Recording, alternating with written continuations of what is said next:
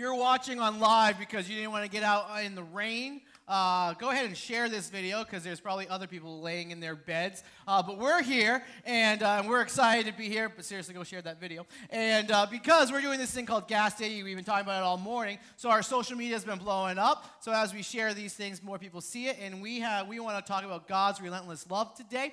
And so we want people to hear about that. If you guys want to follow along with what's going on at Gas Day, you guys can check out the social media, the Instagram and whatnot, because it's been pretty rocking. I got a call at 7:45 because News 12 from Philadelphia was on their way to interview Graham, and yeah, that's cool. And so let me pray one more time. God, I thank you, God, for being a God of relentless love. Father, I thank you for being a God worth coming through the rain, Father, to worship in this place. Father, I thank you, Father, that in the midst of storms, your glory shines. Father, I thank you that, Father, Lord, that you are a God that as people woke up on a rainy day, Father, that through kindness, people can understand that there is a God bigger than any storm. And so, Father, I pray that we can declare that. We love you. We thank you. In your name, amen. My kids sometimes have this thing where they'll get off the bus, they'll come running off the bus, and they'll be so excited, they'll be all smiles. There's a kid around the corner that as we walk home that they like to play tag with, and so they meet up with him, they start playing tag for about a minute and a half, and then we walk home, all smiles, all great, joking around with one another, and then they drop their door, they drop into the house, they drop their bag, and they're like, well, today sucked, this was a crappy day, and I'm like, how do we go from the bus to playing tag, and now all of a sudden you drop your bag, and today was an awful day? Have you been there? Maybe it's somebody that worked a long day, and it's been a great evening, and all of a sudden you go to bed at night, and they're like, yeah, it was a great day, yeah, well, it kind of sucked for me, and you're like, how, like, what, like, after, like, no, it doesn't make any sense, and I put this out there on social media, and I had two parents say that their husbands had gone on either on a trip or on a work trip or whatever, and they were saying that I was feeling like a failure as a mom and having a hard time with my kids for the weekend, and this was a very bad weekend, but then all of a sudden, one kid said, Mom, you're the best cooker, and she's like, that just turned everything around for me. And another mom said that as I was having a hard weekend, my daughter pulled me in close and just said, Mom, you're beautiful, and how it turned everything around. It went from instantly bad to instantly good. I experienced this last week when I left church with so many things good. I left here mad and angry and frustrated because some of our systems were breaking down, or Wi-Fi. Wi-Fi wasn't working correctly, and in 2019, like, that's a big deal, and like things were getting all kind of like convoluted and whatnot. I left here full of wrath, just like so frustrated. I went from something good to something wrathful, something mad, and then I started a group text with some of our leaders, and they're saying, Jason, we had about 300 people here this morning. Jason, we had 7 people indicate that they were interested in a relationship with Jesus. We had 2 people say that they want to get baptized. Jason, we had 5 people take a Bible indicating that they wanted to come to faith in Jesus Christ. Like, Jason, get out the way. Like, God is doing something good, and went from instantly good, instantly bad, to instantly good again when I started to gain a perspective of what God was doing in this moment. Like, in the world of instant, don't we all have a tendency to feel like this? Like, in a world where everything is so instant, things can go instantly good to instantly bad. And when they go from instantly good to instantly bad, or vice versa, aren't we losing sight of reality and what God might be doing in the moment? When it goes to such an instant place, we get this tunnel vision. We get this fog where we're not seeing what God is doing. And Jonah is in that place. Jonah is somebody that's given over to emotional highs and lows, instant emotions, and he's losing sight of God. He's so angry at God because Jonah's facing a dilemma of his faith. God wants to give mercy and forgiveness to wickedly bad people. Like, think of the most heinous person you know or that has wronged you. You would be in that same dilemma of faith, wouldn't you? That God would want to extend them mercy, grace, forgiveness. But God never says that he's not going to punish them. God never says that they shouldn't be punished. What God is doing through this book of Jonah is that he wants to express this heart of forgiveness, this heart of like, I'm relentlessly pursuing people. Jonah, where are you with this? Where are you with this mission? God, what Jonah struggles with is that he doesn't see God the way he ought. That our ways are not his ways. Jonah isn't seeing firsthand how God is seeing the situation. So there is this tension that you and I also face in our faith. And so here's what happened. Some people, like I had somebody come up and he's like, I don't know who this Jonah is, but like I'm going to be back next week because I want to hear more. And even though we're finishing up the book of Jonah this week, here's who Jonah is. Jonah's a prophet. He speaks on behalf of God. Here's what we said in chapter 1. God comes to him. He's a Jewish man. He says, God comes to him and says, go to the Ninevites, tell them about repentance, tell them that they have to turn from their wicked ways. And what Jonah does is he runs. He gets on a boat and he runs away from God. God sends a storm. The sailors in Jonah have this little bit of a conversation. The sailors decide, well, let's just throw him over. So they throw him up over into the ocean, and the storm settles at that point. Jonah's drowning. We find that out in chapter 2. Jonah's drowning, and all of a sudden there's a big old fish. You might have heard of Jonah and the whale, but it's Jonah and the big old fish. The big old fish comes up, swallows Jonah up. And in the belly of the fish for 3 days and 3 nights, Jonah prays to God for forgiveness. He turns to God. He takes a step of repentance. And when God sees that, meets him in that place, God has the fish vomit him out the mouth. He's on dry land. And then he goes to Nineveh. We saw that last week. And he says 5 Hebrew words, and what happens? Revival breaks up. All of a sudden, the whole city turns upside down. The king, everybody, they're repenting. They're fasting. They're praying. They're going before God. And what it says in the last verse of chapter 3 is that God did not do to them as he had promised. God did not do to them as he said he was going to do. God relented of his anger. And now we meet Jonah in this conflict of faith where Jonah says, but it displeased Jonah exceedingly. This is the tipping point. This is like where everything is boiling. This is the climactic point for Jonah. Jonah has now seen that God is going to relent. He has relented, and now he's exceedingly displeased with God. And he was angry. The Hebrew word is out of control anger. Have you felt the rage when you're cut off in traffic? Have you felt rage when your kid gives you the wrong look? Jonah is full of rage. His displeasure turns to anger, and that is a dangerous place to be. And so he prayed to the Lord and said, and that is perhaps the only positive thing that we can take from Jonah in this chapter. Where does he go with his anger? He goes to God. Oh Lord, is this not what I said when I was yet in my country? That is why I made haste to flee to Tarshish. He's explaining why he left. For I knew that you are a gracious God and merciful, slow to anger, abounding in steadfast love, and relenting from disaster. Couldn't we say that sentence in a positive manner? Couldn't we praise God for that? Some of us are praising God, lifting up hands because God is good. He doesn't disaster, abounding love. Like we praise God for that. But Jonah is looking at that, and he's angry. This is a faulty perspective. Shouldn't all of that be good? Therefore, now, O Lord, please take my life from me, for it is better for me to die than to live. And the Lord said, do you do well to be angry? So God meets him. They have this little bit of a conversation. Here's what Jonah do. Jonah went out. Jonah doesn't speak back. He's like a 3-year-old. Like doesn't like the answer, doesn't like the conversation, so the 3-year-old storms off. Jonah is storming off. In the city, and he sat east of the city and made a booth for himself there. He's making his own shade. He's there. He's like, well, 40 days, maybe God's not going to run. Maybe within 40 days, there's going to be some mushroom cloud. The city's going to blow up. Like, this is bad. I'm going to sit. I'm going to grab my nostrils and my beard to see this big old spectacle and what God might do. He builds his shade, and he sat under in the shade till he could see what would become of the city. He was hoping they would be destroyed. God is questioning Jonah's anger as Jonah is going to God and questioning God's lack of anger. Do you see that tension?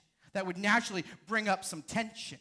This is, what we're seeing here is the depravity of man at its finest. That the created being up in here would look to the Creator and put blame on the Creator. Jonah is borderline saying to God, you've been sinful. He's accusing God of borderline sin. Like, that is depravity at its best. He's looking to God. If you read between the lines, he's looking to God and saying, God, I knew this is why I couldn't trust you.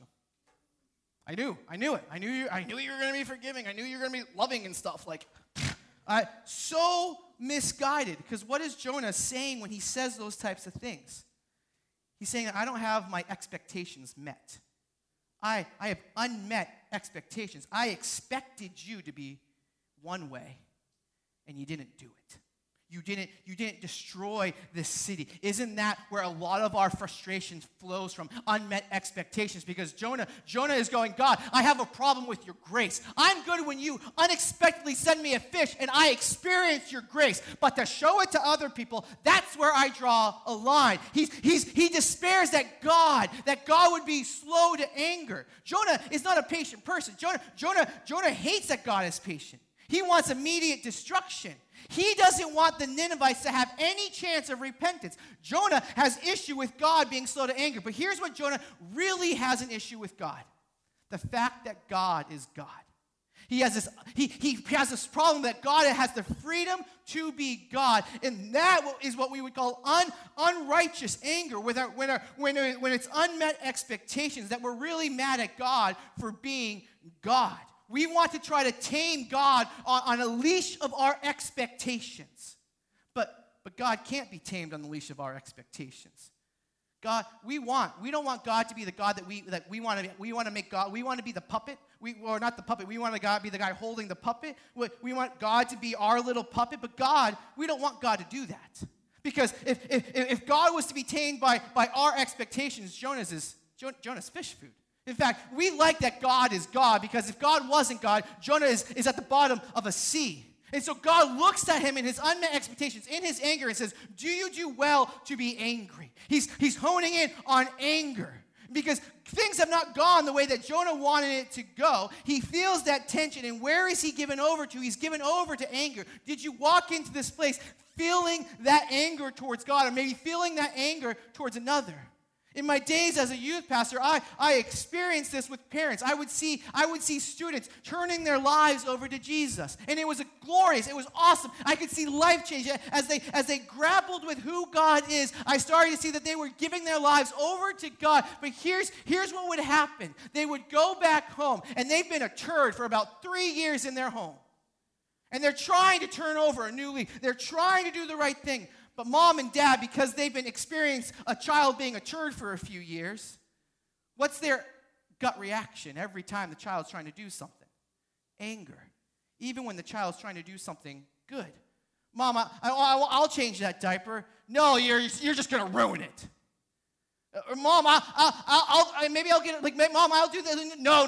And their gut reaction is anger. And they would come in and they would talk to me, Jason, I'm trying to do the right thing, but my parents are so angry with me. And I had to go to them and say, well, just be gracious. Show that this isn't just a short game. Show that this isn't just a fad. Show that you're going to make the right decision time and time again. Build your character. But maybe you're in that place of the parent right now where maybe your child, if you were to step back and not let anger control your thoughts, maybe you would see that your child might be trying to do the right thing. But you're too angry to see it. So where are you given over to anger? Where has anger become the default? And might God be asking you the same question today? Do you do well to be angry?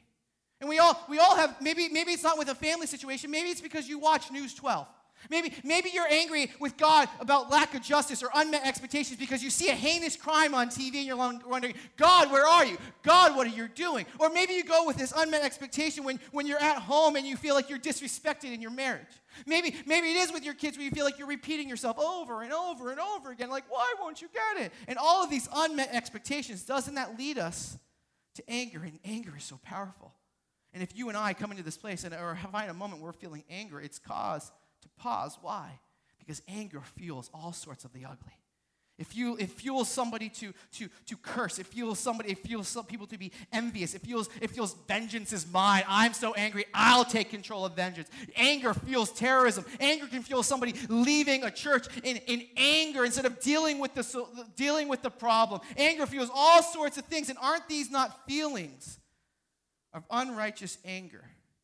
Here's how you can know if it's unrighteous anger. Ask yourself, is God angry about the same thing that I'm angry about?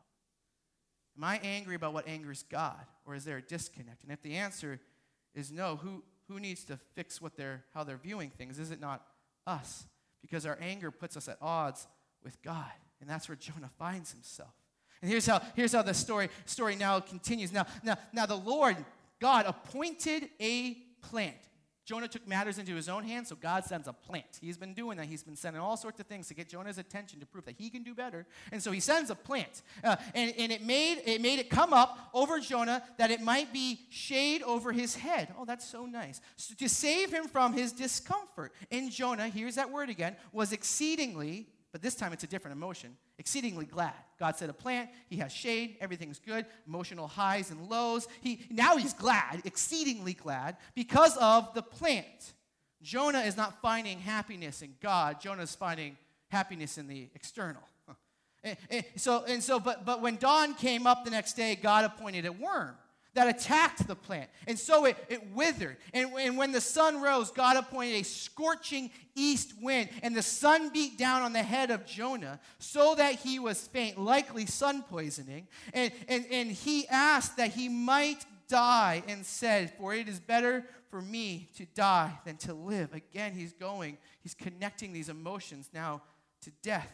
But God is making a point.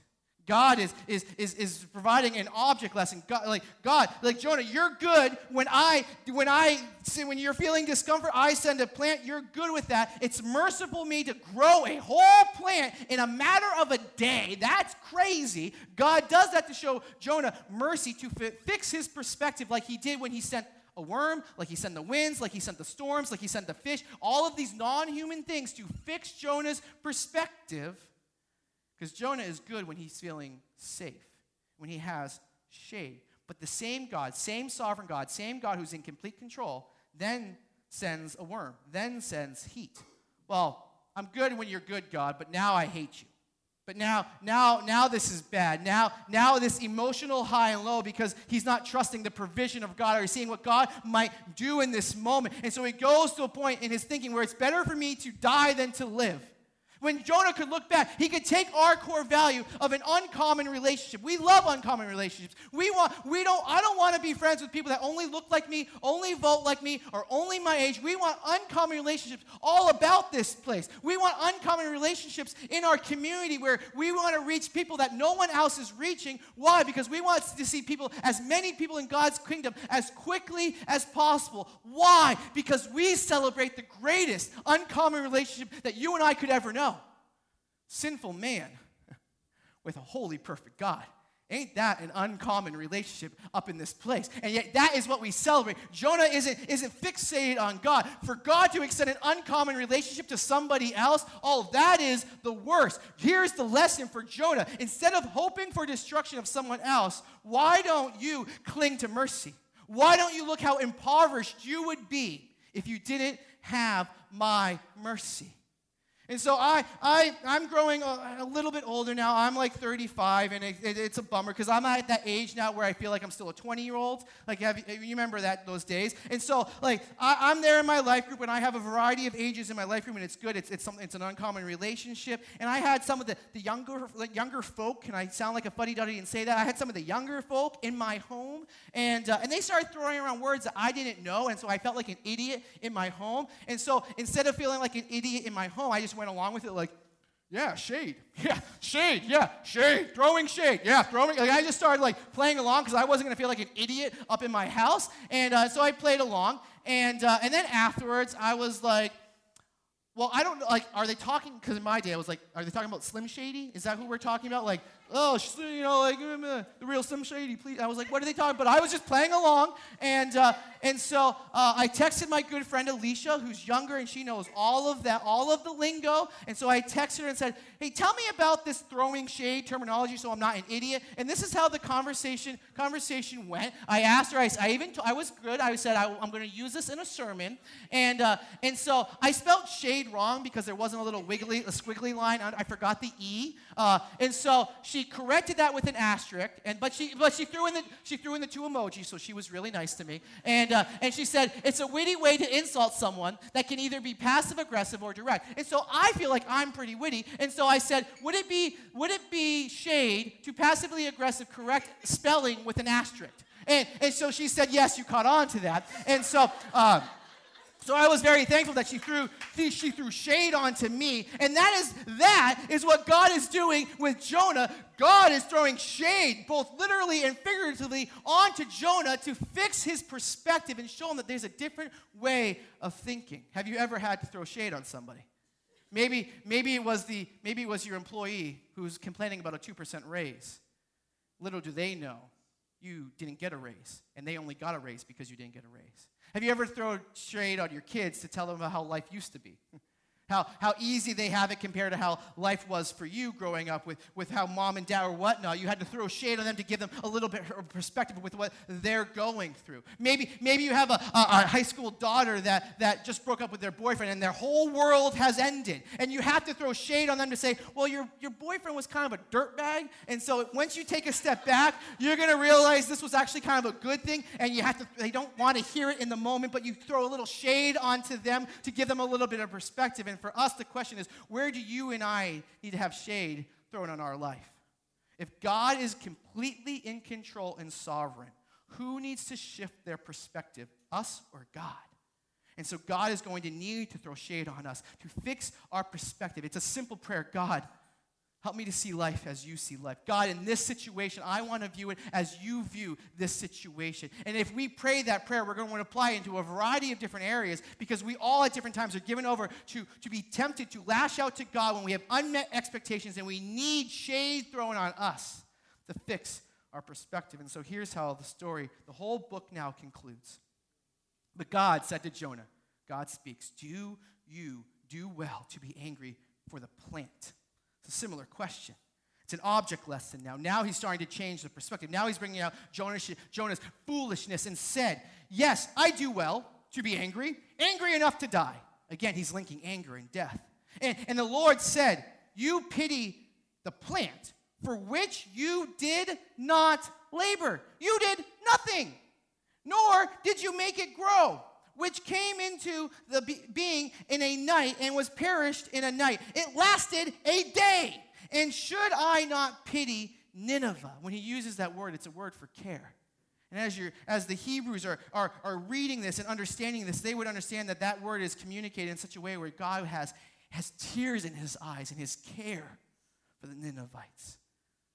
The great city in which there are more than 120,000 persons who do not know their right hand from their left, and also much cattle. He brings two things. Jonah, these are ignorant people.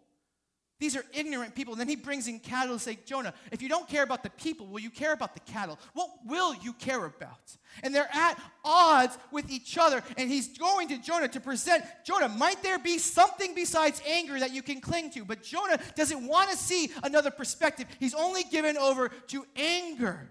Jonah, in this object lesson, Jonah, you're mad about something that you have no control over. You got mad instead of taking pleasure that I gave you a day of comfort. Jonah, this is irrational. This is misguided. Jonah, this lasted a day, and you said now this is a hill, and a literal hill or a figurative hill that you're willing to die on. I'm angry enough to die, looking at me, Creator, saying, God, don't be concerned about people. Be concerned about me and my plant. Jonah is a really selfish person. He has passion over something that lasted a day. I've been dating this person for a day, and they're not texting me. Well, to heck with this. I sent a DM, and I saw that he looked in, and it's been a day. To heck with this. Jonah's angry over something that is disproportionate to the length of time that's been going on. Jonah, what gives? And he's revealing God. God is revealing Jonah's self-centeredness, his shallowness. And here's what I think, how we connect this to anger. Selfish people are sometimes the most angered people. Why? Because they're the most easily offended people. Think about the person in your life that's the most easily offended person. Don't say it out loud. Don't text it, nothing. Just have that image in your head. Who do you find to be the most easily offended person? Do you see selfishness anywhere in their life? Likely those two are connected. Why? Because I'm so easily offended because it's not going my way. Versus a selfless person who says love covers a multitude of sin. A selfless person who can roll with the punches. A selfless person who's going to in turn say, God, you're merciful. God, I love that. God, I want to extend that. And so God brings this final perspective with an abrupt ending. I am merciful. I am God. I am relenting in love. Jonah, get on board or get out of the way. Jonah, you feel such compassion about a vine you didn't create. Shouldn't I be compassionate and merciful about things that I did create? These are ignorant people, and I want to show them that there is a better way. I want to leave the Ninevites without excuse to turn to me. So how does this play out in our lives? Do we exude passion in the form of frustration when the Wi-Fi drops? Do we exude passion in the form of frustration when all of a sudden the transmission is broken? Or passion in the form of frustration when the faucet is leaky? Or passion over all these like everyday type of things that can come in, and we exude such passion when things don't go our way. But do we exude that same amount of passion for people that don't know Jesus? I'm so angry over the Wi-Fi while I sit next to somebody that doesn't know who Jesus is. They're ignorant to Jesus. Might that, when we exude such passion over Wi-Fi or a broken screen on my cell phone or whatever it might be, isn't that a form of saying, God, why weren't you merciful to my Wi-Fi? God, why weren't you merciful to my cracked screen? God, why aren't you merciful to my faucet or my car, whatever it might be? And God's looking at you and saying, you're draining so much emotional energy being angry about the wrong things. Be angry about what angers me, that people don't know me, and get on board. You're draining your energy that should be used for reaching people that don't know Jesus. And we're self-absorbed in worldly concerns. We lose sight of the mandate to reach lost people with the good news of Jesus Christ. Can you turn on the lights for a second? I need 2 volunteers. Brady, I'm going to trust you. Come up here for a second. Brady, if you guys didn't know, he's named after the greatest quarterback of all time. He has 6 rings. And so you got 2 people to clap for you. That's awesome. He is 7. You should clap for him. You're 6? Crap. Okay. All right. So, stay right there. Don't do anything. All right. Can you come up here for a second? Yeah. Okay. You're going to be on Facebook Live, so tell everybody, okay? All right. Stand here. Here's what I want you guys to do. All right. Brady, you'll go first, okay? And you have to do everything I say. You can't chirp me, okay? All right. I want you to jump to the back wall, okay? So just simply jump off the stage. Jump off the stage. Okay. Okay. Very, very close. All right. Okay. So stay right there. All right. Same thing. Can you jump off the stage and get to the back wall for me? Okay, all right, good. Okay, now stand right here. That's how you made it farther than Brady. That's good. All right, can you play the video, because I'm competitive and I need a lesson on how to do this. This video is for those athletes who are engaging in the standing long jump. Coach John, you'll notice he's approaching the line. You look at the placement of his toes. You always want to get as close to the launching board during your long jump as possible. Now, you notice Coach John is getting in position. He is bending down. Look at his knees, his arms. You're going to want to emphasize your arms going back like that, because you need them to help you with the jump. You make one fluid movement, which Coach John is getting ready, and you'll notice he landed with both feet. You can end it, because everybody sees how I destroyed these people. I am very competitive. All right, here I made it to roughly the second row. Here's actually the world record. It's about 12 feet. So 1, 2, 3, 4, 5, 6, 7, 8, 9, 10, 11, 12. Without the help of a stage. So this is like the world record. Here's the problem with Jonah. None of us even made it halfway to the back wall. Jonah's looking at them and saying, I don't care that you didn't have a video to help you. I don't care that you weren't stretching all morning to prove a point. I don't care that you didn't know what's going on. Jonah's looking at them and saying, God, come on. They suck. God, come on. Destroy them. They didn't make it as far as I made it. Look at me. You know what Jonah is? Jonah's like the person that grew up in a Christian home and has every reason to turn to Jesus. Jonah's the person that's not ignorant to the truth of God, and they have turned to Jesus. Jonah has a faulty perspective, though, where he forgets that. He's trying to invite God to destroy these people, when Jonah needs to turn around, change his perspective, and see that back wall to resemble God's holiness. Jonah, you didn't make it anywhere close to that back wall. There's a great big gap between you and my holiness, and you lose sight of that. Instead of inviting God to smite them, maybe you should turn around, fix your perspective on me, and invite them to come closer to Jesus. Let's go closer to God's holiness. Let's become more like Jesus. If this is your perspective and you're focused on holiness and God, you want to invite them into the process. So change your orientation. You guys can have a seat. The point that we're trying to make here, you can turn the lights. The point that we're trying to make here is that a faulty perspective leads to faulty anger. That's what you and I experience when we go about our anger. We have a faulty perspective when we get anger towards God, that we don't see things as God sees it, and at some level we can't, and that creates tension. Why can't we? Because we're finite. Because we can't see the whole world as God sees the world. Why? Because God is God and He sees it all. And because we are finite, will always need these moments where God has to throw shade on our lives to correct our perspective and our humanity. God is saying, view the world as I view the world, and here's what's going to happen. You'll turn and you'll praise me. You'll take your frustration and your anger, and you'll walk in faith. You'll walk in trust. You'll take your doubt and you'll praise. You'll walk in faith. You'll see me as trustworthy with everything that I have done for you. So are you willing to do that? Are you willing to go to God and say, God, fix my perspective? Here's my challenge for us this morning, is that you and I would clear our lens. That whatever the situation, that you needed a perspective change as you walked in here. Might you have a dirty lens on your glasses that you need to fix, to look at a situation more positively and see how God might be working through it, to take a step of faith, take a step of trust, and be grounded in a God-centered perspective. And when you feel tension, are you going to go to God and say, God, I trust that you are wiser. I trust that you are infinitely bigger than I am, and I am going to fix my perspective towards you. I'm going to fix my perspective towards you instead of bringing you my anger. Here's what will happen if we don't do that. You know what we will become as a church? A cynical church. And you know what a cynical church is? Well, no one who experienced gas day today is going to want to come to a cynical church. Ain't nobody got time for a cynical church. But if we keep our perspective over to God and meet Him with praise, here's what's going to continue to happen at Wellspring. We're going to be given over to gratitude. We're going to be erupting in praise as we say, God, I trust you. God, I have the dirty cleanse, but I trust you. We will be given over to praise for God. Now, fairness is something that Jesus had to deal with. I'm going to close with this. This is what Jesus says in Matthew about fairness. He says, for the kingdom of heaven is like a master of a house who went out early in the morning to hire laborers for his vineyard. After agreeing with the laborers for a denarius a day, he sent them into the vineyard. And going out about the third hour, he saw others standing idle in the marketplace. So a little bit later in the day. And he said, and to them he said, you go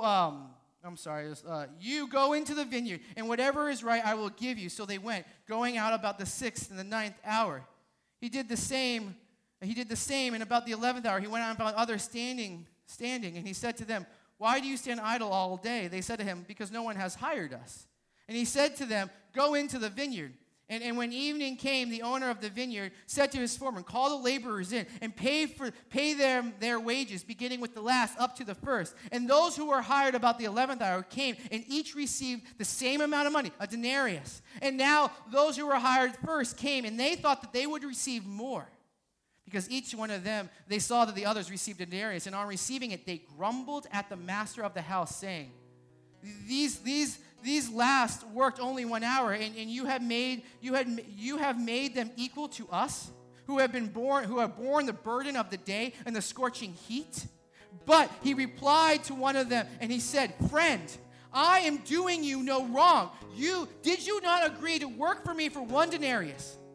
Take what belongs to you and go. I chose to give this to the last worker as I gave to you. Am I not allowed to do what I choose with my belongings?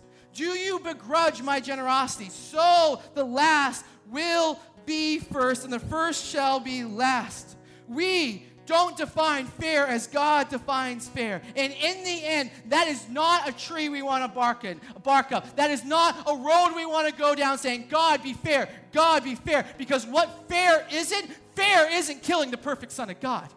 fair. Fair isn't. Fair, what fair would be, is leaving us dead in our sin, deserving of punishment.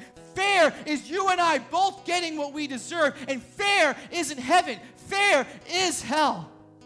So may we stop and we praise God that sometimes He isn't fair. Sometimes you and I don't get what we deserve. Maybe we should stop and say, God, it's not fair that you would show me relentless love, but you do. And I praise God for that. And I will erupt in praise for your relentless love. Let's sing. Thanks for joining us today. If you'd like to stay connected, go ahead and subscribe to our YouTube channel, follow us on Facebook or Instagram, and if you would like to help us with our mission of igniting a craving for Jesus by relentlessly loving our community, you can find the link to give and all the other ways to connect with us down in the description box below.